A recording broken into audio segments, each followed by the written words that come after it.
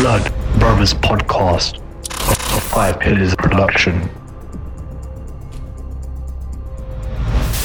Assalamu alaikum wa rahmatullahi wa barakatuh, my dear brothers, sisters, friends, and the foes out there, and welcome to another episode of the Blood Brothers podcast with your host, Didi Hussein. Before I introduce today's guest, the usual reminder to subscribe to the Five Pillars YouTube channel for those of you who follow the podcast on YouTube.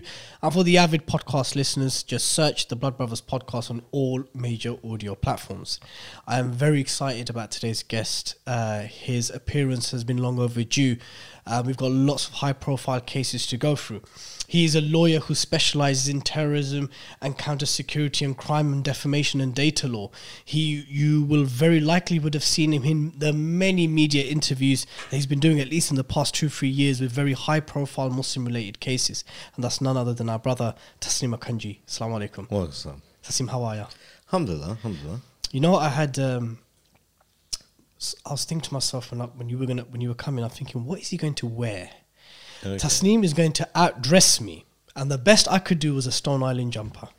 Well, we're quite close to Luton, and Yeah. Stone Island has an association with that, so I appreciate that. I thought you were going to boss me out with a 3-piece tweed, which, by the way, you boss it very well, mashallah. Well, that's very kind, but Yeah. I thought comfort over form. That's good. That's good.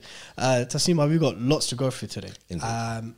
And I want to kick off today's podcast with what I think, at least, is perhaps one of your most recent high-profile cases, and that's the Shamima Begum case. Sure. Yeah. Now, for our listeners and viewers, especially those outside of the UK who are unaware of the Shamima Begum case, please, Tasneem Bhai, please interject if I get any facts wrong. A 15-year-old British Bangladeshi Muslim girl from Bethnal Green left for Raqqa from Bethnal Green when she was 15 in 2015 with 2 other girls, yes? Yes, that's correct. Went there, ended up marrying someone who was an ISIS fighter. When you say they, I mean they may married different people. May have married different people, but that was the narrative that was presented. She was an ISIS bride. That was fed to the masses by the media and its politicians. Now, this case really is. It takes me back because that initial war in Syria, there was lots of laws during that 2014, 15, 16 time. We had the Counter-Terrorism Security Bill, the CTS Act. We had all kinds of legislation happening linked to Syria. How did the Shamima Begum case land on your lap? Well, I was in Finland at the time, and this is sort of February 2015. I was out there working on a different sort of terrorism case to do with the Finnish sort of judicial system, and I got a phone call from a guy called Salman Farsi. He was the comms officer at the time for East London Mosque. I do recall him, yes. He's a very good man, and he has, to my knowledge, over the years, I've known him a long time, gone out of his way to help the Muslim community and been involved in very difficult situations himself, always put himself out. And he called me, he was very upset. I asked him what was happening, and before he would say anything, he trapped me, basically. So he said, before I ask you something, you have to say yes. Now, you know, I'm not normally that foolish, but he is somebody who I have a lot of time for, and he's never asked me for anything, and to my knowledge, he's never asked anyone of anything. So he said yes before hearing the proposition. Yeah, so that's a lesson to everybody. Okay. Always listen to the question first before answering. But he, as I say, he was upset. He was at the edge of tears, and then he explained that there's 3 families that come to the mosque. Local East London Bengali families, yeah? Absolutely. Well, no, 2 of them were Bengali, and one was an Eritrean family. Okay. But they were all, you know, communally known to the mosque. Their families had come. Is local to them, and these 3 girls of these families had, to their understanding, had gone over to Syria, or were on their way to Syria, and certainly had gone missing. And they were very upset about how the counter-terrorism police were sort of treating them. They were keeping them out of the loop, and whether I could do anything. So I was sort of scratching my head a little bit, because there are some things that come to mind immediately when children have gone over to a war zone. But the real issue there is, well, as a sort of lawyer, you want to advise the families to make sure they don't fall into any traps. And one of those traps at that time, the legislation at the time, and that subsists now, is that if you send money to your children even, in order, with your full intention of them coming back or getting out of the situation they're in, it could still be treated as terrorist financing. And so, like financial material support to a prescribed organisation. Exactly, Section 15 of the Terrorism Act 2000. And it's counterintuitive, because you would think that, okay, some kids have made a terrible mistake, you want to resource them to get away and turn around 180 degrees and come away from that. But still, there are many cases where parents who have done that, and quite famously Jack Lett's parents as well, they themselves have been arrested under that provision and convicted. So there are elements within that where families need a lot of advice, because it's not always common sense. And so I agreed to help the family. So what was it that was worrying Salman so much? Salman is a brother who I know of, and I've only known great things about the brother, especially as his tenure as I think he was the media guy at ELM, wasn't he? He was. Genuine brother. What was it that was concerning him so much? What was the case? So it was, at that point in time, it was 3 girls from the same school who have managed to somehow go over to Syria. But the case was a lot larger than that. There was actually 4 girls, one who'd left in December 2014, and there were also a further 5 who were also influenced by this, and one of which, to our knowledge, was going to go, and the other 4 were subsequently made wards of court. So we're talking about 9 girls really in total that this was a real concern over, half of which actually did go. Okay. So he was upset because children of the community were now lost to ISIS, or potentially lost to ISIS, and this was the worst case of radicalization in the Western Hemisphere, and it was all coming out of one school. So it was highly concentrated, highly localized, and you couldn't believe that this level of radicalization and effect, as in children going, hadn't been detected and wasn't being mitigated with child safeguarding. So the police also, the way they were treating the family, they'd actually made a number of mistakes, which are highlighted later. But most importantly, they simply did not inform the families about the risks around their children. So, you were fiddling at the time, you came back, Salman made the proposition, or at least told you that, look, this is a situation.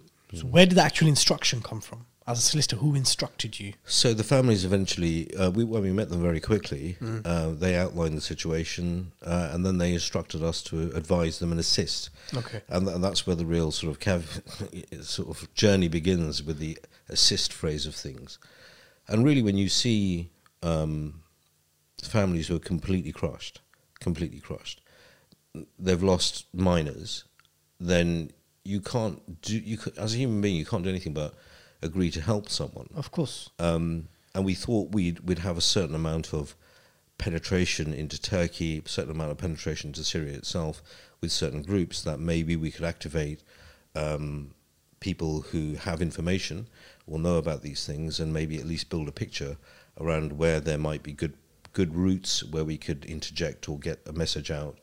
And so we started working on that really fairly quickly. Did you have concerns back in 2015, the possibilities of the revocation of her citizenship years later? That wasn't an issue. That wasn't something that you were concerned about then? No, up until that point, we were aware of revocation of citizenship issues.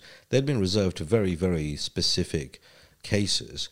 I think between 1971 and all the way up until 7/7, 2005, 2006.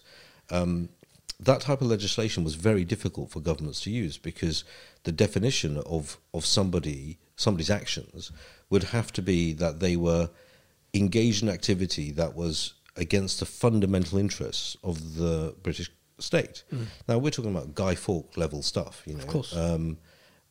After that, Tony Blair changed the law. It's a Labour Party problem. They watered it down massively, so that it now became somebody who was, engaged in behaviour not conducive to the public good. But even then, that was a change in law, but the policy wasn't rolled out as a mass sort of tool.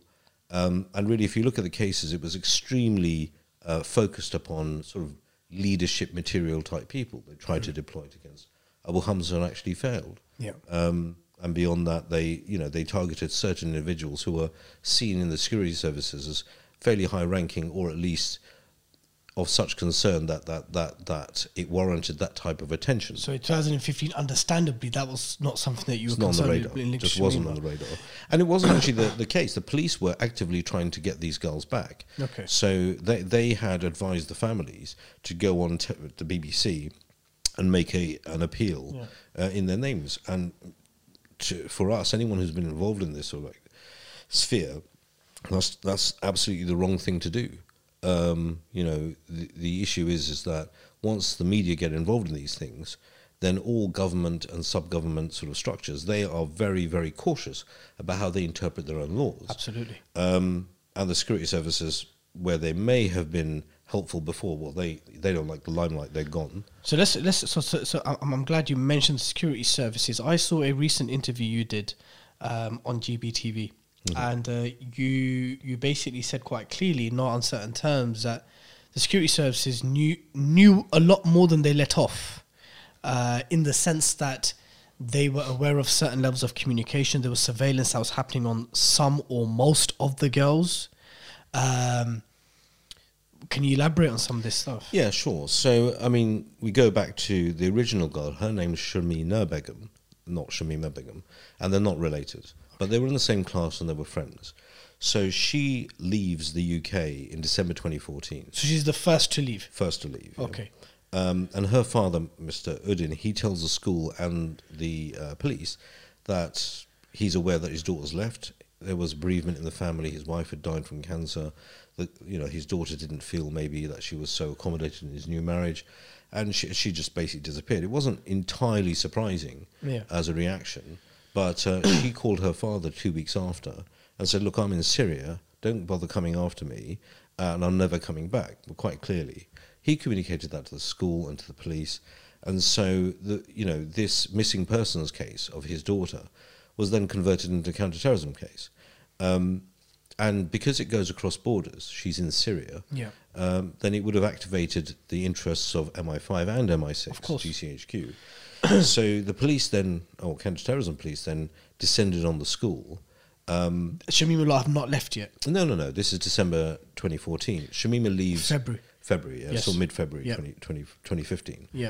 And so the police then engage with the school, and they identify the umbra and the penumbra of her sort of friendship circle, the close friends, and the wider circle of friends.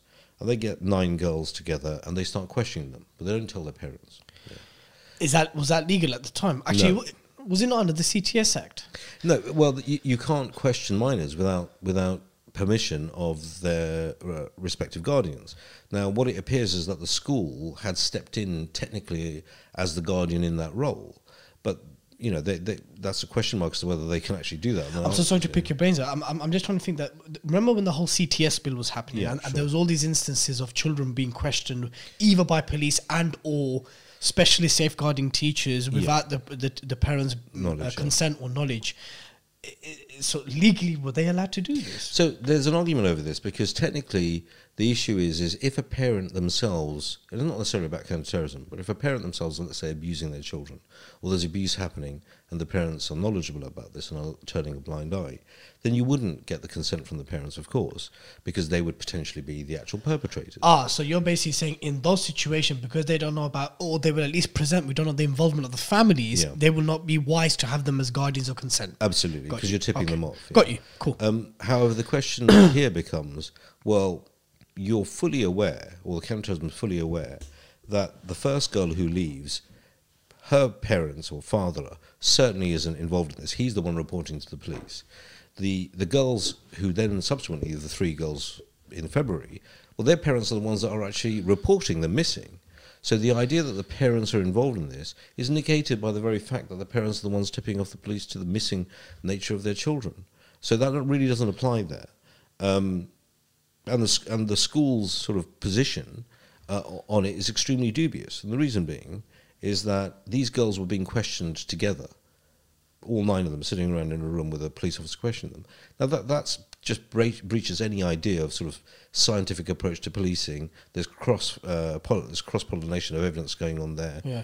You've completely, basically buggered the purity of the evidence, really, at that point. Okay. So it's all wrong, and the police knew it was wrong. Could they not argue that the reason it was done in that way, but they, instead of having one-to-one interviews, which would protect all those things that you mentioned, the cross-pollination, the contamination of evidence, and all the miswiring and cross-wiring, could they not argue that, look, that perhaps shows our sincerity and innocence to actually question all 9 of them together at once, and they weren't treated as targets one by one? Well, if that were the case, then they wouldn't have then subsequently produced letters requesting permission from their parents. Okay. So that's what happened next, really. They sort of realised that they'd breached every possible rule, and then they produced a bunch of letters. And bizarrely, they just didn't send the letters to their parents. They didn't email them. They didn't give it to the school to pass on to them. They gave it to the girls themselves. And none of those letters made it to the parents. And what's even more criminal about the police behaviour in this is if you know you need permission from a parent, and you've gone to the trouble of writing a letter saying, get in contact with us, we've got something very important to talk about. A girl's gone missing, for goodness sake, maybe gone to Syria. None of these parents ever contacted the police. And the police never thought, we sent all these letters out, no one's contacted us. Let's follow up on that. Didn't happen. Why didn't they contact the police? Because they never got the letter. So all the girls basically hid them or threw them away. They never gave the letters to their parents. Oh my days. So you're telling me the letters weren't posted out to them. They were given to the girls to go give to their parents. Exactly, yeah. Now, we all know what we do with detention and bad report letters. So you can imagine a letter from the police. You would have thought that the school might have advised the police that that's like 101 stuff. Well, if that's the point, is that if ever a student is in trouble, the school does not give the letter to the student to give to the parents. Dad, you're probably going to be watching this, right? There's been a few times where I've not given you letters and stuff where I've got from school. And that was much less than that. So if I was petrified over something like a detention or continuous misbehavior in certain classes, and I used to tell my dad, can you imagine a letter from a police officer? Of course they're not going to give it to their parents. So our working theory was that by them getting the letters, that may have stepped up the 3 girls who left their motivation to get out of the country more quickly. So it may have actually perpetrated this. So out of the 4 girls, Shamina Begum, the first one to go, who's unrelated to Shamima, and the other Bengali sister and the Eritrean sister, out of them 4, bar Shamima, are the other 3 alive? So the answer is probably not. In terms of Amira Abbas and Khadija Sultana, we've got quite a lot of information that says that they died and when they died. Shamina Begum, the first girl who went, we have an indication that she may have been killed, but that hasn't been, it's not in a mutawatir sense, basically, so we haven't managed to get more. Allah forgive them shortcomings and grant them Jannah. I mean, man, it's really sad to hear this. And it's quite interesting because you said minors, right? And you think to yourself, Tasneem, when it comes to sexual grooming, right? We accept the argument of grooming because it is true, right? Young girls are sexually groomed by sexual predators in a very systematic way. We accept that. We accept that when it comes to gangs and country lines. Why didn't the grooming argument take root? Why wasn't the sympathy that it required? Why wasn't there consistency with this? Because I didn't see it. Because the way no, to be fair, it did initially. In 2015, the narrative there, and the police as well, they eventually accepted that if these girls were to come back, they would not be treated as anything other than victims. So they put that in writing to us. What year was that? 2015. 2015. February, March, roughly. Okay. So but things have changed since then, Tasneem. This whole talks about. I mean, even though when Shamima first gave her interview to the Times, right? We're talking about, when this case. When was her citizenship revoked? 2019. 2019. Yeah. So I mean, I remember that. Yes, there was a sentiment. Yes, there was a sentiment saying. There was a spectrum. There was those who were quite sympathetic, saying that, look, this was a young girl, 15 years old. We'd accept that they were being groomed for if they were drug dealers or part of a sexual grooming case or country lines. We should accept it. Then there was another one saying, let them come back and be trialed here. And then there was and this was quite strong. let her be out there, let her die out there. This was the decision that and we even had that from certain segments of the Muslim community. That's true, but that's 2019. There's a shift in the public sort of perception of these things from 2015 to 19. She's a woman, but well, to a certain degree, she's no longer 15 in 2019. It's true. Do you think that would have affected the way people would have seen the case? I don't think so. No, I think there's a great deal of misogynism in this country. You will see that misogynism is actually worse than racism, and it's a double compound on anyone who's BAME and female. So you'll notice that the people who get the most grief online on Twitter are people like Diane Abbott, basically, rather than somebody else like David Lammy. Yeah. So of course. So they're both black, but the woman gets a lot more grief, really. And so it's another addition. It is, yeah. Okay. It's compounded. Okay. So we have like 400 people who, by the time Shamima Begum was stripped of her citizenship, 400 people have gone over to Syria and returned. Some of them were fighters, right? Some of them, Sajid Javad himself said, they were not the lowest category of concern, which means they're of some concern. Yeah. They weren't stripped of citizenship. And even Jack Letts, at the same time, he's in custody in an actual sort of jail term conditions in Syria, and he had not been stripped of citizenship. But I mean, he's a white male, Of course. and even at the same time that Shamim And a Canadian dual? he's a dual national. He's Canadian as well. Where Shamima's not actually a dual. No, she isn't. No, she was only ever born and brought up in the UK. She'd never been to Bangladesh, and her parents had never applied for any sort of status for her in Bangladesh. Didn't even have a identity card or anything. So it's literally, where it appeared at the time when the story broke, they were literally palming her off to Bangladesh. No, Where if the Hasina regime got hold of her, probably would have killed her anyway. well, that's what they said that they would do. Literally, that's what they would. They would kill her. Well, no, they officially said that if she appears in Bangladesh, the very next day, the day after she's been stripped, the foreign minister said if she does come in, he didn't accept that she's a citizen, but if she somehow managed to appear in the country, that she would likely be executed. Exactly. He said that in publicly on So, television. let's focus on the argument of the grooming argument, right? Because there is still a lot of resistance, public opinion against that argument, simply by the virtue of the fact that ISIS bride, Muslim, South Asian, brown, went there with the burqa. For some reason, she doesn't deserve the sympathy and the empathy that other categories of white young girls who are unjustly and oppressively groomed. Why hasn't Shamima received that level of... See, the thing is about sympathy, I don't really understand it myself. There are ranges of different people. Some people are monsters and some people are saints, really. And I think that this country's got quite a lot of monsters in it. And those monsters... in very high places as well.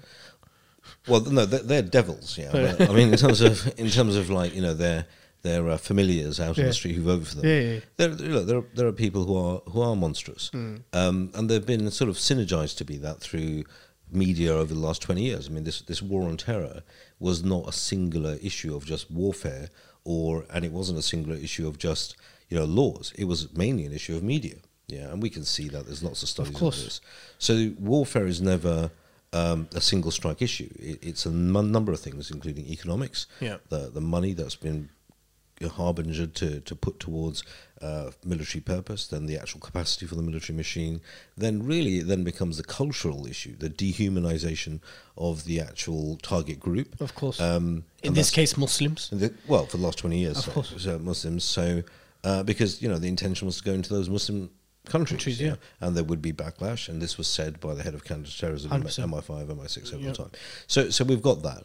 20 years of this, where in 1996, 97, we had the Racial Relations Act, which basically watered down, really put the strong brakes on racism in this country. And then suddenly you have 2000 coming in with this sort of exceptionalism for Muslims and the idea that Islamophobia is acceptable, which allowed all of that racist fervour to be focused mainly towards Muslims and made acceptable. So Kel surprised that by the time we get to 2019, we have people baying for the blood of a child. I mean, I recall in 2019 when her revocation was announced, and I remember putting the Karens and Bobs aside and all the online hate and comments and the whole send her back, keep her there, let her die there, who cares that all her babies have died, and all. It's crazy, cold-blooded, like Wallahi, I mean, Tasneem, I'd think to myself, I remember I put a post up and I said, brothers and sisters, I want you to think of someone who's 15 years old in your family. Think of a 15-year-old girl in your family. We're not living in a civilization or society where 15-year-olds were very smart. There was a time, and there still are societies today, where 15-year-old girls are much smarter than 18 to 24-year-old women here. That's not the case yet. I have 15-year-old nieces. I have 14-year-old nieces. To think that they made a decision, a conscientious decision with conviction that they want to leave for this place, it's crazy. You would never accept that. There'd have to be some clemency. That look, man, there's had to be something behind this. But the comments, it's crazy. Yes, there were good people, Tasnim. There were. I ain't gonna say there are that. even bad people. There's Jacob Rees-Mogg was supporting her coming back. Yeah, that was really. Of course. So, but he comes from a position of Christianity, Christian forgiveness, but he also comes from a position of rule of law. Of course, absolutely. So, in terms of this idea, even when the legislation was being formulated about stripping people of citizenship, in 2006, the then official who was there to oversee counter-terrorism legislation was David Anderson, and he expressed concern even then to say, well, this is a step too far. This is a politician who has the right to take away somebody's fundamental rights. Now, surely this should be in the hands of a judge. A politician could refer the matter to a judge, but a judge would then apply all the normal principles that they're used to applying. Politicians are not judges. They don't deal with the balancing of people's rights and liberties. They deal with how to get elected and powdering their face. Some of them powder their noses in different ways. But those are what their skill sets are, not judges. But we already know there's the existence of secret courts. And even when Theresa May was the Home Secretary, there were people whose citizenship were being revoked in secret terror cases, terror courts. Those still exist? Well, this is the whole SIAC system. So anyone who has their citizenship stripped, they can then take a notice of that to the SIAC court, Special Immigration Tribunals, and then appeal that decision. Now, those courts are pretty unique. Well, they're not quite unique. There's also in the TPIM orders similar type of setup. But what you have is a two-tier system. You have open evidence, and then you have closed evidence. That's the evidence that's not accessible to the other side? No, the closed evidence is not accessible to the person themselves, so the claimant. What about their legal team? Not the legal team either. However, the legal team are allowed to appoint closed barristers. So you'll have a junior and a QC. You can appoint them, and you can talk to them before they see the closed material. You can communicate with them after they've seen the closed material, but they can't give anything back to you. So what's the whole point of the... So it causes an interesting problems, right? So you get to speak to a silk, right? You get to speak to a silk, but he or she cannot tell you the intricate details of the evidence that was submitted. No, they can't tell you anything. So what's the point of conversing with them? So the issue is that they will go into the closed session, and their job is to try and convert some of that closed material into open evidence by either removing names or, questioning whether or not this is not already in the open sort of forum.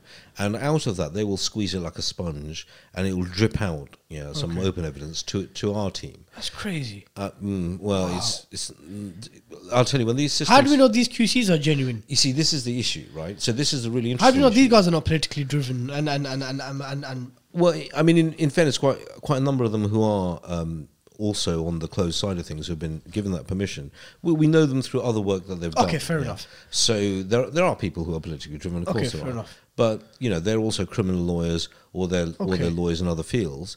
And we've worked with a lot of them in open situations outside of terrorism, in normal cases. In Shamima's case, have you had to do this? That's one of the situations that's there. It's in closed evidence, yeah.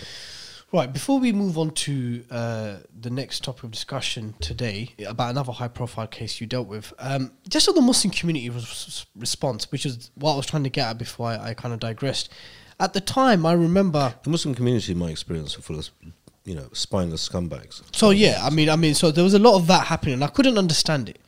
That I had people within my own community, like in the locality of Queen's Park, Bedford, telling me that what's happened to Shamima...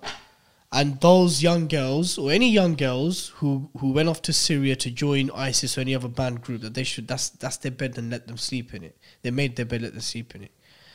And that kind of response is crazy, because I thought to myself, let's put aside the fact, let's put aside where she went, why she went, or let's put all those stuff aside.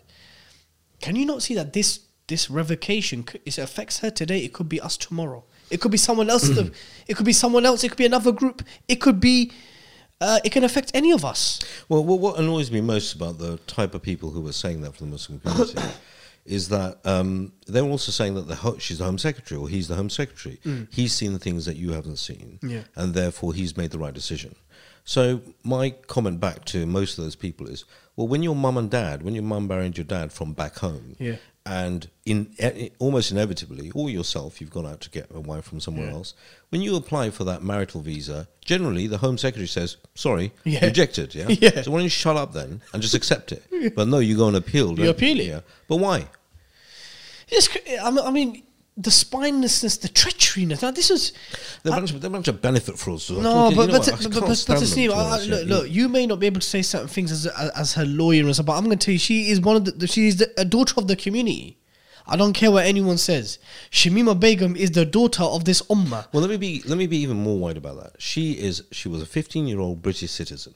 Yeah. And that's all you need to know about it. But even from like a dini point of view, bro, I mean, to hear bearded practicing men and sisters, people who look apparently religious and devout, to say certain things. I remember the statuses, the tweets, everyone sucking up and jumping on a bandwagon about just she's made a decision, let it be their bad parenting, oh, she was a grown girl. I know lots of smart 15-year-old girls. You wouldn't say that if that was your own daughter or niece. Well, if the Muslim community were worth anything, anything at all, if they were worth more than 2 pence, we wouldn't be in this situation. All right. The Muslim community in the past, where a single woman had her hijab abused, the Khalif would send an army to rectify that situation. 100%. And here we have a bunch of people, many of those people who are frankly, to be honest, on benefits, probably cheating the system, loads of dodgy things that our community does, and they have an opinion about the lawfulness of something on a high level. They can just shut up, frankly, as far as I'm concerned. If they've got nothing positive to say, then they should look into their soul, and they should think, am I actually part of an ummah when I'm actually hoping for harm to be done on a young woman? 100%. Perfect cue to just move on from that type of ilk. Another high-profile case landed on your lap, and that was the Almondbury Community School bullying case in Huddersfield, where a young Syrian brother, a refugee lad, was attacked, racially, Islamophobically attacked, and one could even say waterboarded to some extent. Horrible attack, went viral. And then this case somehow landed on you. How did that come about? Well, it was with me before that happened. So what has happened was that there was, as you say, a Syrian family who had been brought to the UK through a refugee program. Only 3,000 people had come through this. They'd actually been living in Lebanon in a refugee camp for a while. They'd come in about 2.5 years before. Went to a school in Almondbury, and they'd been savagely bullied, the daughter and the son, for 2 years. Father had tried to do what he could. He'd gone to the school, reported this bullying, and for some reason he couldn't find a lawyer to take up his case. So originally this was nothing to do with Tommy Robinson. This was just straightforward.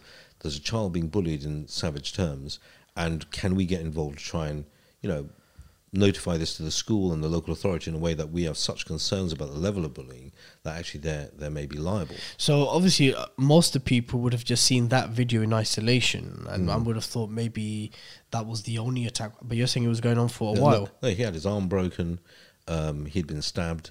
He'd been ridiculously... I mean, to be honest, when he came to me and explained what happened to him, I could barely believe that his story. It was...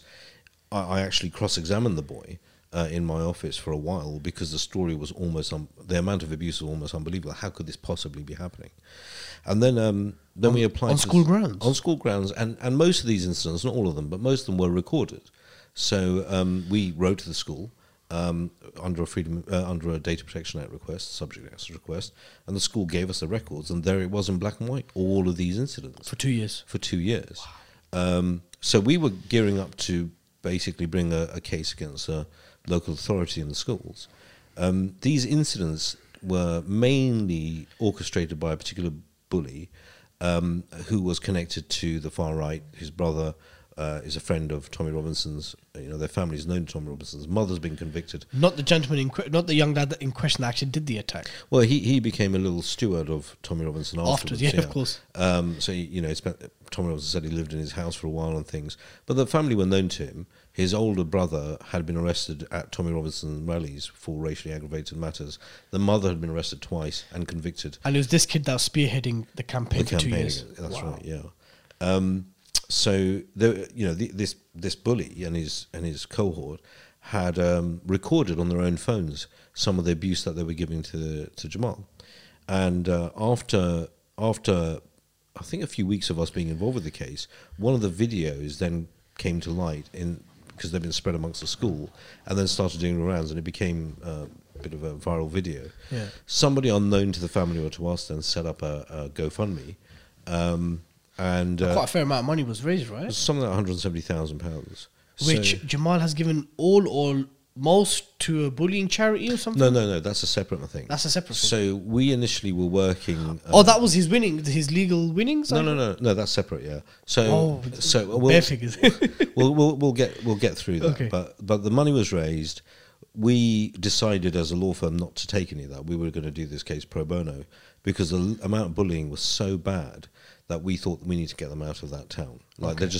It's got so bad that literally everybody in the town is now involved in one way or another. Of bullying this one Syrian family? Yeah. Or Jamal specifically? Well, no, Jamal, his family, the others were bullied as well, but they didn't want to come forward. His sisters were bullied? His sister was savagely bullied, yeah. And other Syrian families as well, but they did not want to come forward. Okay. So we transferred the whole money to the family. Alhamdulillah. And they bought a house in another town, and they've set up their lives that way. So what then happened was, because this fund was doing so well, and it was pretty amazing. You see people, huge outpour across Britain. Huge. Yeah. And people were seeing these figures go up, the 50,000, 60,000, and people were still thinking, yeah, they've got that much money, I'm going to take some of my own hard-earned wealth and give them some 100%, that was beautiful to see. So that was important. And then Tommy Robinson and peers decided to, as he does, enter stage left, really. Yeah. He had got nothing to do with the situation, and decided to make up a lie, because he was butthurt, basically, about this. Britain is now supporting a Syrian refugee Muslim kid. And made lies about Jamal. Yeah. So he came out on his, and at the time he had a channel, Facebook and Twitter Instagram, as well. Yeah, Twitter, yeah. And he had over 1 million followers. And he then posted this false narrative that Jamal was a bully involved in battering some girl. Yeah. So Tommy Robinson's a criminal. It's very difficult to pin down his address. Of course. So we tried to find an address for him. We'd noticed that he'd given various false addresses to courts in the past. So we wrote a letter basically threatening him with legal action for defamation if he didn't stop. And then we stuck it on Twitter because we couldn't find anything else to do.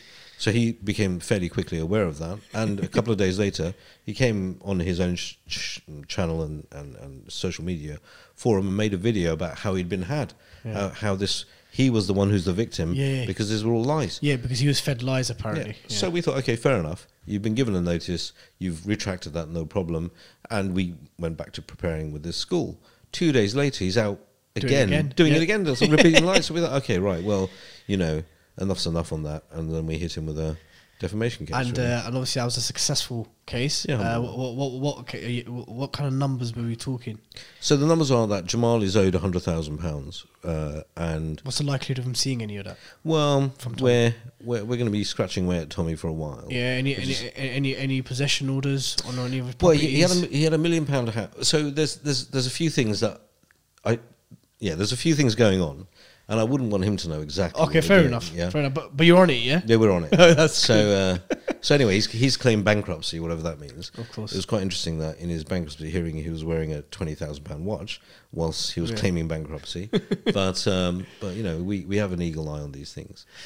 Since the Shamima case, the proliferation and the prominence of the Shamima case, Jamal's bullying case, I've noticed that there's been an increasing amount of trolling from those who appear to be from the very right-wing persuasion on Twitter, not so much on Facebook. You're way too cool on Facebook with all them pictures of you. I love them.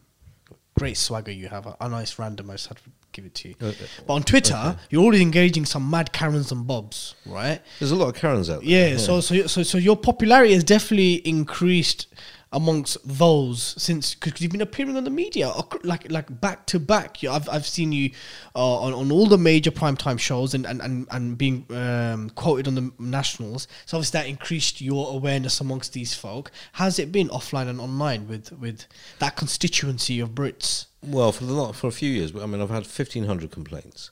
I've had SRA complaints, basically. Okay. So, he's a traitor. Why is he back in the country? All of that stuff. So it's all quite. I find it quite amusing, to be honest. And then I've had a few death threats. Some of them incredible. And Sorry to hear that, bro. well, I don't care. Okay. To be honest, it's like to be honest, it's the ones you don't hear about that you should be worried about. Of course. Any Karen who's sitting there going, "I'm going to kill you," they're not going to do anything because they're just too busy eating pizza and being too fat. Really. No disrespect to those who don't eat pizza and are not obese. Those Karens.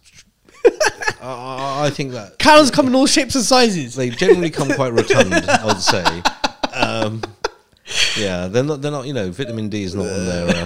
They usually need that, but yeah. To be honest, a lot of these people are just they're they're just internet trolls. Have you been approached in public by anyone? Well, Because they've recognised you on TV. Paul Golding did, with Yeah. Andrew Edge at one point. So I was actually coming back from taking instructions from Jamal. Really, with a colleague of mine in a car, and we stopped off in a petrol station near Luton. This place is a wrong place. This is.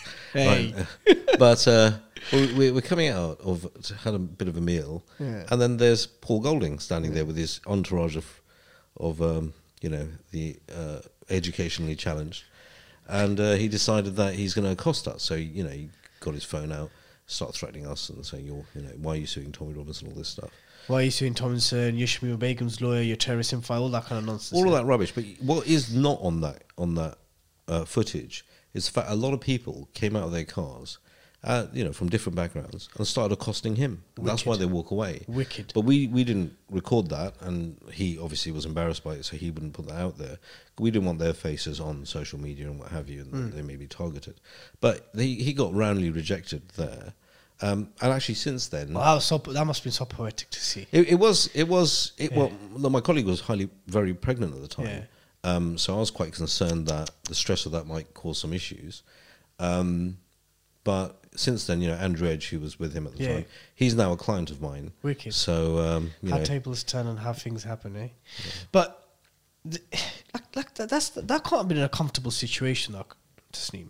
You're out there with a colleague who herself was in a vulnerable position from a health point of view, something that was totally unexpected, rocked up at you in a place you would have least expected it. Having said that, she's Irish and tough as nails. She would have probably broken her jaw. Yeah. But the point is, though, that it's something that lawyers, I guess, shouldn't have to part with that. No, we shouldn't. No. Has it ever passed your mind to perhaps not deal with these kind of cases? So when Shamim Begum sort of came back on the media in 2019, then I did have to think about that because I'd already had death threats. So it's one thing for you to think about the concerns and risks that you're in, but it's another thing for your family. I've got a number of children, wife, brothers, and there was a lot of stress that went on with the media as well, focusing on them, and then also, them being targeted. I think my wife's mother, who lives in Lithuania, was targeted in Lithuania because of it. So by their press, who is Daily Mail affiliated and things. Oh wow! So their repercussions are wide. So I spoke to my family about this. I said, look, this is back again. Yeah. But my wife's very supportive. She believes that people should do what they feel their calling is, and that if there's negativity that comes with that, then we shoulder it really. Alhamdulillah, man. Big up to your wife and your family for supporting you for that. Alhamdulillah, wicked. Before we kind of bring the podcast to a close, there's something about Shamim I wanted to ask you. And again, I'm asking you out of ignorance because I don't know legally what you're allowed to say, what you're not allowed to say, or whether even you're allowed to even air an opinion or anything like that. But obviously now there is what appears to be I wouldn't say concerted, but there's obviously an appeal from her now to the British government, showing a type of reformation that she's displaying, whether that be of course, rightfully condemning ISIS and why she joined and so forth, why she wants to come back. there's a visible change in her appearance and so forth. And how fruitful and strategic is this? I mean, how genuine is this? I mean, because that's another question that a lot of people are asking. Is this cap on, hair out, t-shirt Shamima, who now disavowed everything that we thought she followed when she was a 15-year-old girl, which is a crazy question itself. How genuine is she? So the thing is that... And there's also another angle, is that if she comes back, can Shamima be trusted, or will she just be used as a spy or an informant to just think, community? There's all these kind of arguments floating about. Sure. How strategic... So I guess what I'm asking is, how strategic and fruitful and genuine is this apparent change in her? And number two, should the Muslim community still at least offer some level of... I know you are very super critical of the Muslim community, and I believe that a lot of it is justified, but she still deserves the support of the community. The last people she needs doubting her sincerity are the Muslims, surely.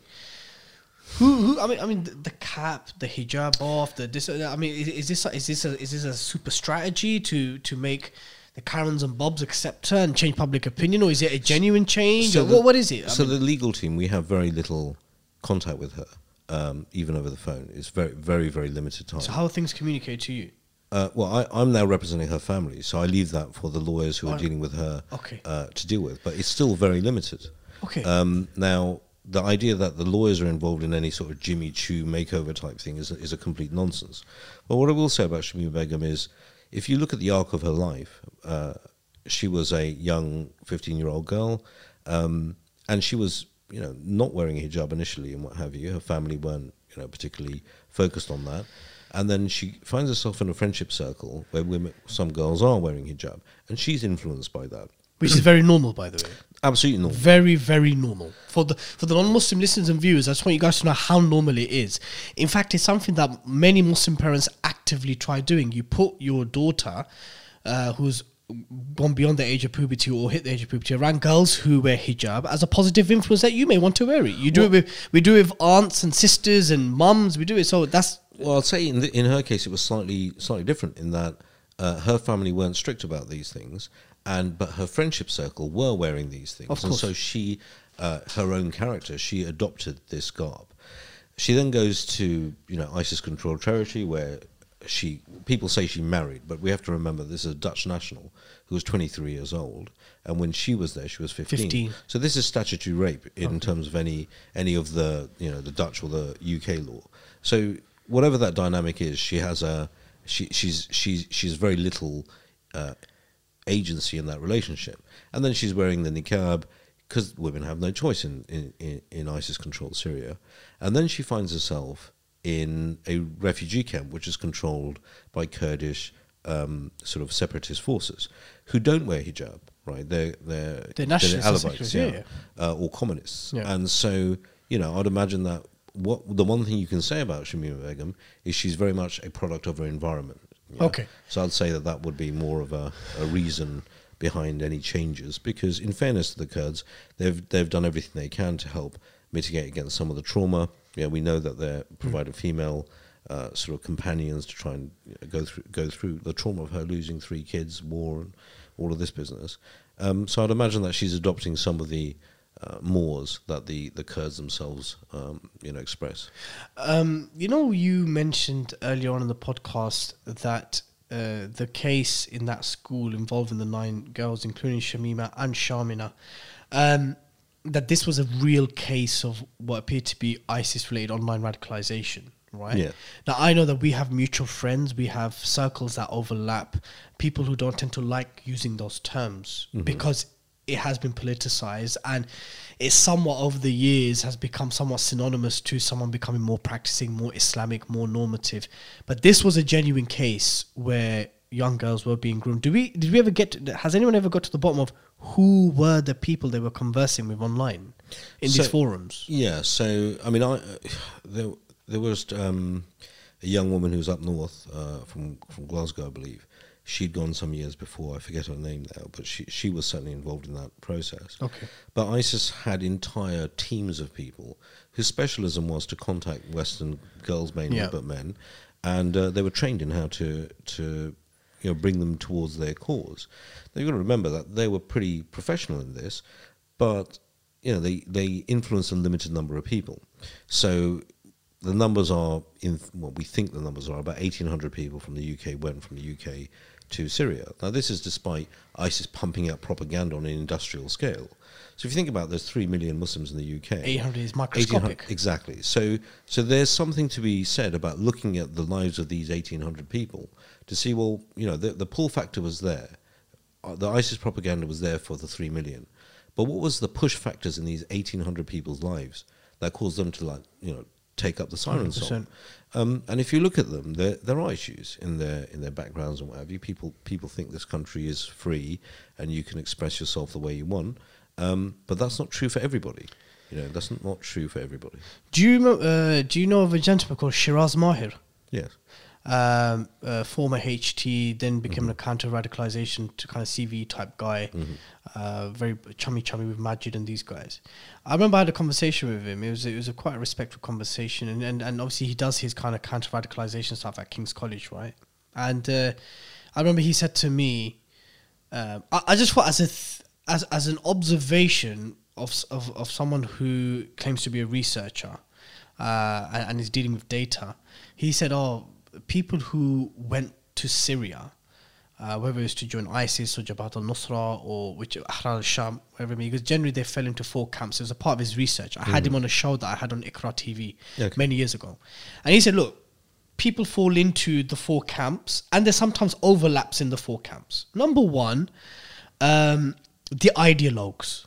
So the al-Muhajirun types, guys who are genuinely believing we're making hijrah to a khilafah. It's a religious obligation for us to live under Darul Islam, under Sharia law. We really believe in this. We are going to give bay'ah to al-Baghdadi. We're off. That's that camp. Then you got the adventurous guys who didn't even necessarily come from bad families or even bad backgrounds. They had decent jobs. They had a job. They were financially secure. But they thought it'd be a laugh. They thought, okay, let's go and see what this Islamic State is about. These guys in balis and black flags and Kalashnikovs look pretty sick. And you know what? I want some of that. And if there's a lot of, if we can't pull birds here and we can have shitloads of slave girls there, let me go give it a try. Adventurers, yeah. So ideologues and neats. Yeah, so, yeah. Okay. Third group was those who were seeking redemption. People who had lived really un-Islamic lives, drugs, drink, all kinds of madness, and they felt that the only way that they were going to redeem themselves was to this extreme reformation, to now go and totally overcompensate for all the bad that they have done. And then he said there was a 4th group, and I forgot what the 4th group was. The 4th group, I forgot, but he categorized the 4th group, and he said there's overlaps between all 4s. From the ideologues to the incels and neeks to those who were seeking redemption. And I thought that was, it sounded not credible, but I could see how that makes sense. And how what you just said about 1,800 cases and what was happening in those individual cases that drove them to make that move. Well, there's an excellent study by called The Edge of Violence. Okay. And it's one of the few studies in the counterterrorism field that isn't echo chamber, just studies upon other studies. It's direct information, evidence. People in Canada, Germany, Netherlands and the UK. Sorry, the 4th group was those who went as aid workers, couldn't deal with the plight there, felt that they had to do more and decided to stay. That was the 4th group. I would say that it's attractive to look at people in those categories, and you can make a case for that. Yeah. Certainly you can. But what I would say is this, is that most of the people who went there went out of a sense of righteousness, that they can see something horrible happening. Yeah. And these were, like, if you've ever been there, you would see queues of people, or parents, holding children, toddlers in their arms, and each and every one of these kids are broken. Their bones are shattered through bombing, and they've got pins coming out of them. And I challenge a human being to see that and not feel that you want to do something about it. I challenge. It takes an effort of will to be able to look at that and not want to do something to redress that, to stop it. And so people will look to see, they're charity workers, they'll look to try and do the charity work they can do. Others will want a more direct sort of involvement in terms of, sort of stopping that directly with their hand about what's happening there. And this was an admission made by many who went there. Iftikhar Jaman, the Portsmouth Five, so many others went there. Look, we initially went there not to actually fight other Sunni groups. We literally went to fight Bashar. That's the thing. We went to fight the regime, something that, to begin with, in 2011, 12 and 13, the UK government wasn't overtly even against. It wasn't against or even actively supporting. Exactly. So they were providing material support themselves. Yeah. But it's important to know that that's the instigating motive behind people. And it's exactly the same for those sort of English type fellas who gave up their jobs and they went to join the YPG. Yeah, YPG to fight ISIS. They saw the horror of what ISIS were doing and they decided that they're going to try and put a stop to this, whatever they can do. Yeah, so that's the initial sort of, motivating factor. Then what happens after that is that when people start making inquiries, then the type of people who want to recruit you will engage with you, and they're psychological experts. They will look to find what it is in your makeup that they can put a hook into, and then work on that to bring you over. So if it is the fact that you have a religious inclination on the actual usul al-fiqh issues, that you have a working knowledge of that, then they'll latch onto that, and they will then fill you full of the type of interpretation of usul al-fiqh that will take you over there. Okay. Yeah? Now, if you are the type of person who just feels that that you're beyond redemption, you've done too much sin in your life, they will guilt trip you until you get over there. And if you're the type of person who feels that charity work is the thing to do, they'll encourage you over there, and then they'll make contact with you and they'll work on you some more. So this isn't a sort of, these people were motivated and they beat a path across 3 different borders to get over there one way or the other. No, this was a dynamic situation between people who are paid, their jobs were to manipulate people to bring them over, and when they engage with them, then their weaknesses or the point of hook that the recruiters could use was identified and then worked on. So it was not just push, it was pull as well. You were, of course, about in the 90s, at a time where it was British foreign policy. Thatcher was literally, there's footage of her praising the Afghan Mujahideen.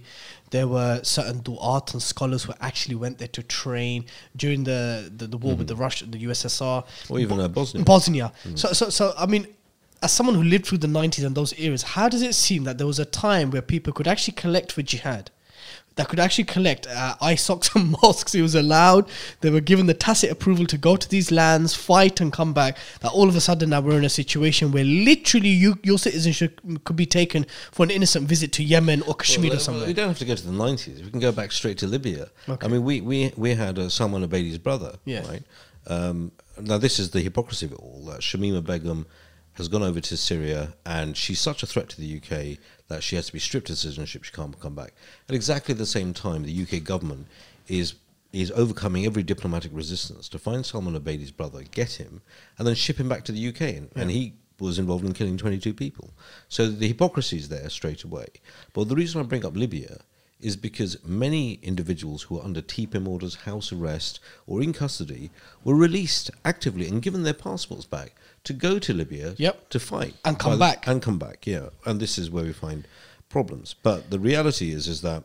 So what is it? What is it about Shamima's case that's not deserved or received? It's one thing. It was Sajid Javed's career. That's all it was. Okay. So on just on the issue of dealing with radicalization, let's put aside the radicalization which is defined or driven by CV apparatuses and security services and those think tanks that are linked to him, whether it be Henry Jackson or Sarah Khan, and let's put all that. How does the Muslim community begin to deal with that kind of radicalization? You've dealt with the families. Yeah, what kind of advice would you give to families and Muslim faith leaders and to own this issue whenever it does arise? Not to necessarily blow it up, because you're right. 1,800 compared to 3 million is microscopic. Mm-hmm. Yeah, if you were to put dots into it, it's nothing. But what kind of advice from your experience of dealing with the family of Shamima? Well, to faith leaders, I'd first ask them to find their testicles and reattach them, please. Yeah. That's quite important because they don't want to talk about this because they're scared. Right? They're scared that if they talk about this in any way, that they're going to have their funding cut, or they're going to be, an investigation, statutory commission, or you'll have the Telegraph come after them and write a hit piece on. Tasneem, quick one. are we saying that, look, if faith leaders, imams, scholars, du'at, activists, are we suggesting that, I just want your view on this, if they were allowed to, without the fear of being witch hunted, without the fear of people informing their employers, without the fear of funding being cut or their charitable status being taken away and all that kind of stuff, if they didn't have that fear, do you believe that mainstream normative scholars and activists who articulated concepts of khilafah, caliphate, sharia law, hudud, citizenship, al-wala wal-bara, all these kind of things which ISIS guys do play on, right? Those are like their hot things which they'll use the terminologies linked to these normative concepts to win over youth. This is a non-strategy of theirs. Would you say that if they were allowed to talk about these subjects more freely in a normative fashion, that would help? Yeah, well, I can prove it, because we didn't have people running off to join groups like ISIS in the numbers we're talking about before the prevent strategy. Before people were scared to talk about it. You could go to a mosque and ask an imam about jihad and stuff, and they'd educate you about what that means, what the conditions are, really. But I'll tell you, the majority of people who went to join ISIS, the book that they ordered on Amazon was Islam for Dummies, right? So 75% of the people who went to join ISIS, they ordered a book from Amazon in order to inform them about the basics of their deen, because they did not know the basics of their deen. So what that tells you is that the 75%. 75%, yeah. Where do they get that data from? Well, you arrest people and you find out what's on their Oh, Amazon my list, yeah. days! Wow. So if you think about that, what does that mean? That means the least Islamically knowledgeable people are the ones who are easy for people like ISIS to radicalize. And you look at the people who are who are much more versed in their deen and their knowledge, and they're much harder to radicalize. These are not madrasa graduates or students from Darul Ulooms going. Yeah, you'll get one or two. Yeah, basically. but generally the constituency of it is not that. No, they're jahil people, basically, on the whole. It's not surprising. It's the reason why, those Nigerian scammers. Yeah. So when you get an email from a Nigerian scammer, it's ridiculous, isn't it? Right? It's usually, I've got 25 I am the million. prince of this. I am prince of this place, and I just need you to send me $2,000. And for you to now any rational person is going to think, what sort of idiot falls for this? Why would they make it so obvious? It's actually, but people do. No, but it's designed to be so obvious, by the scammers, because they don't want clever people. That's a waste of their time. They want morons to respond to them, because then they're more easy to scam, right? So they make these narratives very, very obvious for anyone with critical thinking to avoid them, because they want people who don't have critical thinking. And therefore, when you think about what ISIS are doing, if anyone turned their mind to the Syrian horror, you have 6 million people running away from their own homes. Then you've got 1,800 people trickling in against this tide of Syrians trying to get away from their own homes, swimming against the tide, They're not the sharpest tools in the kitchen, are they, really? Of course not. The Nationality and Borders Bill. I know you said to me off camera, you guys, look, the immigration isn't really my thing, but we can talk about what this particular piece of legislation is essentially telling a particular segment of the society. So Clause 9 stipulates that the government can revoke someone's citizenship without notification. Naturally, this will affect, if not mostly, if not entirely, people of immigrant descent, people of colour. Vast majority, yeah. How would it affect a white Caucasian Brit? Theoretically, it could, in that if they had a dual nationality. In Canada or America or Australia or South Africa, something like that. That's right. But let's be realistic about it. It's going to really only majority affect people of colour, immigrant descent. Yeah, I think the New Statesman did some crunching of numbers on this, and it will affect between 5 and 6 million people in the UK, potentially. Is there a two-tier system when it comes to people's citizenship? There has been since 2005. The problem is that our communities haven't been alive to it, right? So why did it take the Shamima case 14 years later to realise that our citizenship means jack shit to us, actually? Because what happened in her case fairly uniquely is that she has no other citizenship. She was born here and she was never in Bangladesh.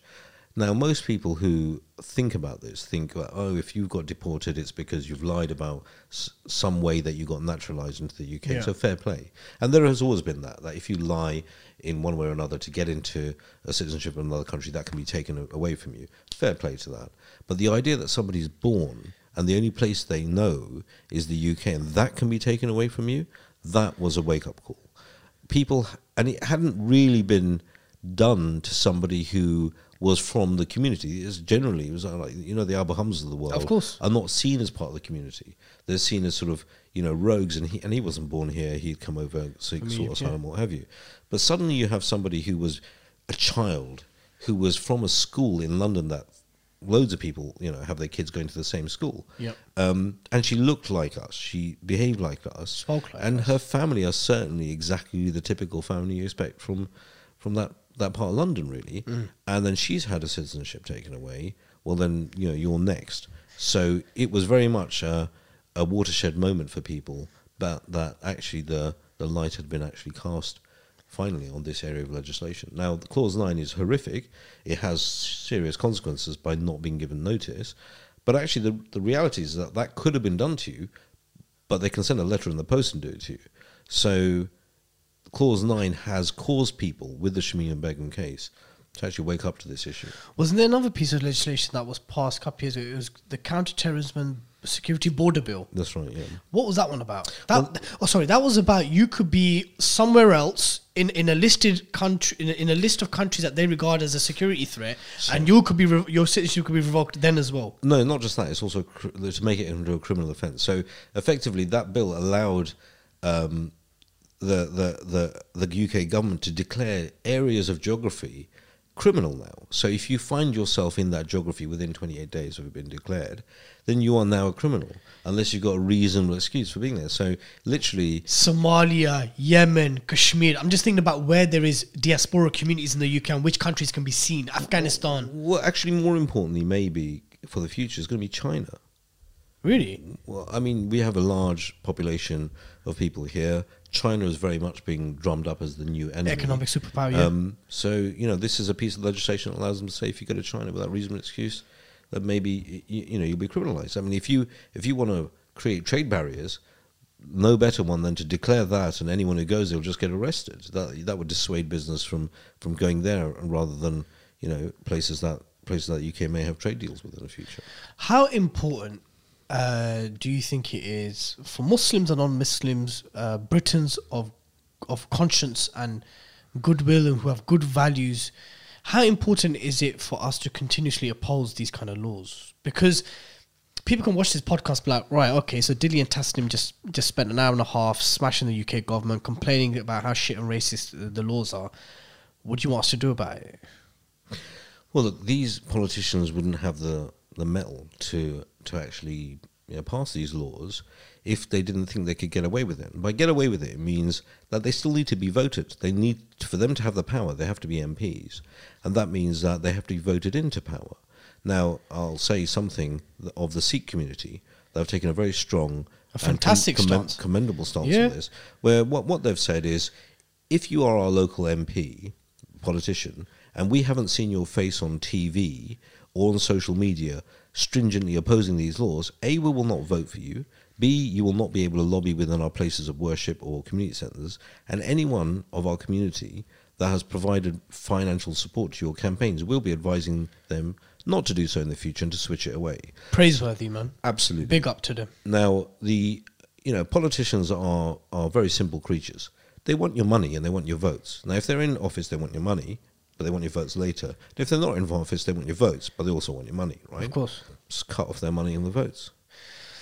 As a lawyer, how do you deal with the challenges of working in a system which is increasingly day by day showing its double standards? It's very two-tier system-esque of dealing with Muslims, people of colour and immigrant descent, very different to those who are white, Caucasian and seen as indigenous. Well, I'll say there appears to be almost an open battle between the Court of Appeal and the Supreme Court now. Right? Okay. You'll note that the Shamima Begum case, when we appealed the decision, we won on the Court of Appeal. You did. And that was on the basis that justice and access to justice is more important than a perceived threat of danger to the national security. But not too long after, Supreme Court reversed that. They said that the idea of security is more important than the idea of justice, which 100%. is a very interesting position for a court to take. Yeah. But these are fundamentally opposed. These are two different courts that have the opposite idea of a value structure. Well, the Court of Appeal has said that justice is more important, and the Supreme Court says no, in their view, given the conditions, security, whatever that may be, is more important. So that it tells you that there are good people in all tiers, really, and it's always going to be difficult for somebody and clients who are from a group that's not the majority to try and hold a candle to the idea of what rights are, because rights are all well and good when you give them to your friends. It's actually a measure of your integrity whether you give them to your enemies or not, or the perceived other. So the UK has failed so far on that. It's crazy, you know when you say the perceived other, but we're literally Brits. Whether you like it or not, we're born in the UK. But you know when you say perceived other, that's the level we've got to over the course of 20 years, that we're literally Brits who are born here, who are as British, or if not more British, in terms of their culture, their awareness, their education, their upbringing. I would even say their commitment for the betterment of society, that we have to literally label ourselves as the perceived other. And well, look, I mean... No, but which is what we are. No, we are that. We are. I'm saying it's sad. It is sad, bro. I mean, we're sat here as Brits, the third, fourth generation Brit, and it's absolutely acceptable to call ourselves the perceived other. That's crazy, Tasnim, man. It's crazy. Think about it. I mean, look, if you ask about integration, ask a Scotsman or a Welshman whether they feel integrated yet or not. That's true. And an Irishman, they don't. Yeah, right. So, they've got a long way to go for the Scots and the Irish and the Welsh to be integrated. Fair and enough. I guess we've got a long way to go. Last question to you. I've conversed with you, Fahad Ansari, there was Atik Malik on a couple of weeks ago. I've spoken to Gareth Pearce before, many other lawyers in the field of counterterrorism or specialist immigration and so forth. And it sounds like a very challenging job. How much assistance, how much maturity has there been in the Muslim lawyers community, the Muslim legal community, who many years ago weren't really known for their bravery and brave stances? This is something I asked Atik Malik this about the Muslim Lawyers Association. I said, look, 10, 15 years ago, they were as good as useless, if not complicit in some of just their negligence and inaction of a case like Prevent. Now, opposing Prevent is fashionable. I don't care what anyone says. I'd say there's a couple of lawyers that I have respect for. A couple. Is there still a lot of work to be done in your legal community? Yeah, I think so. I mean, look, most of them are just like failed business people who just can't take risks and they just want to keep their head down and make some money. Really, that's a reality. They may talk about religion, this, that. It's all crap. Right? They actually just don't want to rock the boat much. No, they're just they're the lawyers and the accountants and the politicians. They're no different from the average person in the Muslim community, right? So the average person in the Muslim community, they money, dunya, security, life, career. Issue, okay, one very last question. I know I keep saying that, but I was always told, and I've always heard, that many of the Syria-related terror cases that kind of started springing up after the foreign policy change in under Cameron's government, we're talking about 2013, once they kind of realised that, hey guys, there's no one really there on the ground that we can really persuade, they all seem to be a bunch of Sunni Islamists, right? I always heard that there were Muslim men, young and old, who were pleading guilty on cases and on charges because their lawyers didn't have the cojones to plead the not guilty and fight the case and set a precedent. That a lot of these guys were pleading guilty to charges because they just wanted to do less time in prison and wanted to be out. How true is that? So I would say be cautious about blaming the lawyers for that. No, I'm just asking. I'm telling you what I've heard. Okay, so I'm asking whether you've heard. I would say that it's less likely that lawyers were advising them that way. Yeah. What's more likely is that you have a bunch of people who basically don't have the confidence to run a case, really. And when they're sitting in prison, a lot of the inmates are telling them just plead guilty because everyone else is pleading quickly. But there's times where your lawyer. Look, I was for 2 years. I was the business director of Dia Valente Solicitors. I worked with lawyers very closely, and there's been times where some of my colleagues will tell you, you're bank to rights. You're banged to rights. You might think you're going to plead not guilty and sway a jury. I'm telling you, you're banged to rights. Yeah. Now you've instructed me. I will listen to whatever you say, but I'm giving you my advice. I do not think it's wise to go guilty with, not guilty with this. I've literally had those conversations. So look, lawyers are by definition cautious in their approach. Yeah, they have to be, because they're not there to tell you what to do. They're there to give you the different sort of situations that you may face. But they'll tell you what they think would be a better avenue, surely. So, yeah, but that comes down to risk, risk Yeah, aversion. then they or risk present you aversion. the different scenarios, the risks associated to those, how you may mitigate some of those in a situation depending on which way you went. Look, this is the problem. Like in terrorism laws, the sentences are horrific. Are cowardly lawyers making brothers plead guilty to charges? Yeah, some of them are. Okay. Yeah, some of them are, but Because they're scared, because they're said to fight a case and set a precedent. No, I wouldn't. See, it's unlikely that they're doing that, right? I've had clients who I would say, I want to take a case because I want to take this case to the Court of Appeal. Yeah. And I've been quite plain about that. That look, this law is bad law, right? But they themselves have been said, well, what are our options? And quite against, what our desires are to try and stop this law from gaining root. They've decided that, and it's completely their right to, because they've been advised that here are the consequences. If you plead guilty, get a third of your sentence. Basically, we could try and do a basis of plea, which would mean that they water down the actual offence, water down by either dropping it to a lower offence, or that they accept that a number of these facts that are in there are no longer in there. Now, when someone's looking at counterterrorism laws and sentences that are north of 7 years on the lowest level, 14 years life, and you're looking at a plea deal that can mean that you'll be out in 2 years, there's very few clients who are going to, want to make a point of challenging the laws themselves when the consequences is 10 years extra in I got custody. you. So they don't end up having the books thrown at them. They themselves, from a human personal point of view, would rather do 2 years, 3 years, and come out than try and fight the. Yeah, absolutely. Yeah. Okay. Look, there are many. You saved your peers there, man. That's a Well, value. look, you know what? I think the thing is that I'm not one to pull my punches. And as I say, there are a couple of lawyers, literally 2 or 3, that I respect very much. There's a lot more that I don't respect. Yeah, a lot more. Right. So I won't pull my punches, but I know my industry and I know the difficulties where you're defending people who are looking at very serious sentences, and people want certainty. People want to reduce the risk. And these laws, these sentences, we're talking about, people who've downloaded a book you might get a couple of years for, 3 years for having a book. That's not the British tradition of law, right? This is very different Of course. to what, the tradition of 1,000 years of criminal law is. And they've been created specifically, basically to encourage people plead guilty and take it, right? Okay. Plead guilty and take it, because the more people who plead guilty to it, you can then point at them and say, look, they're self-confessed terrorists.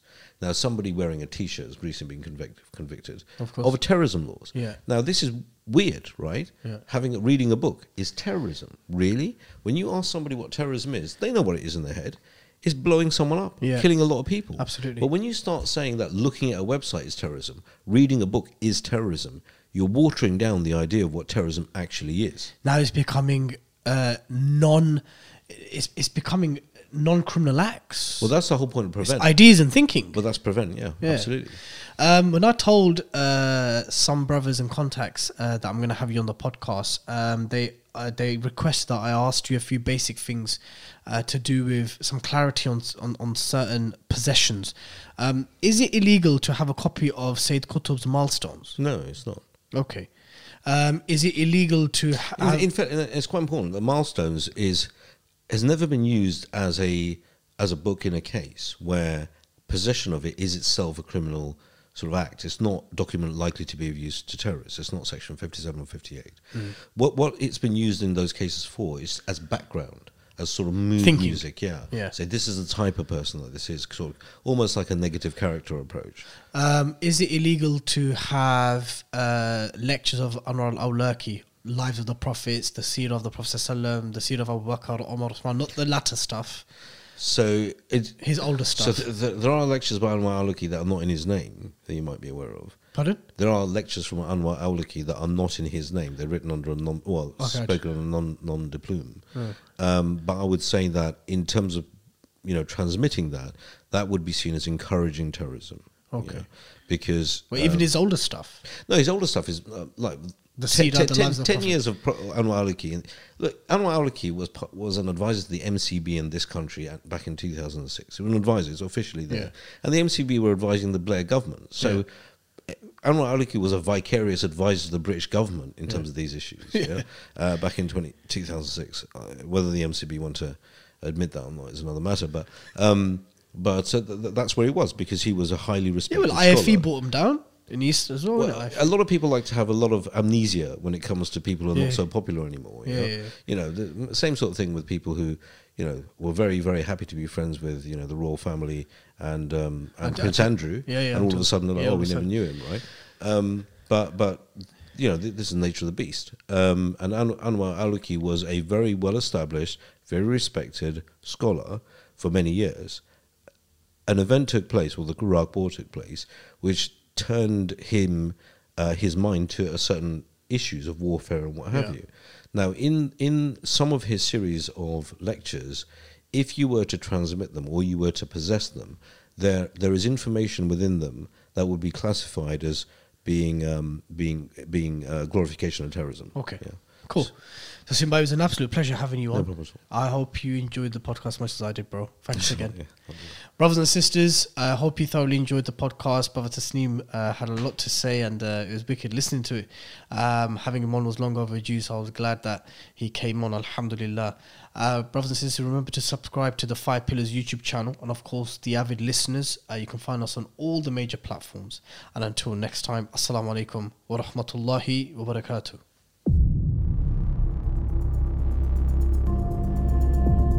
Blood Brothers Podcast, a 5 Pillars production.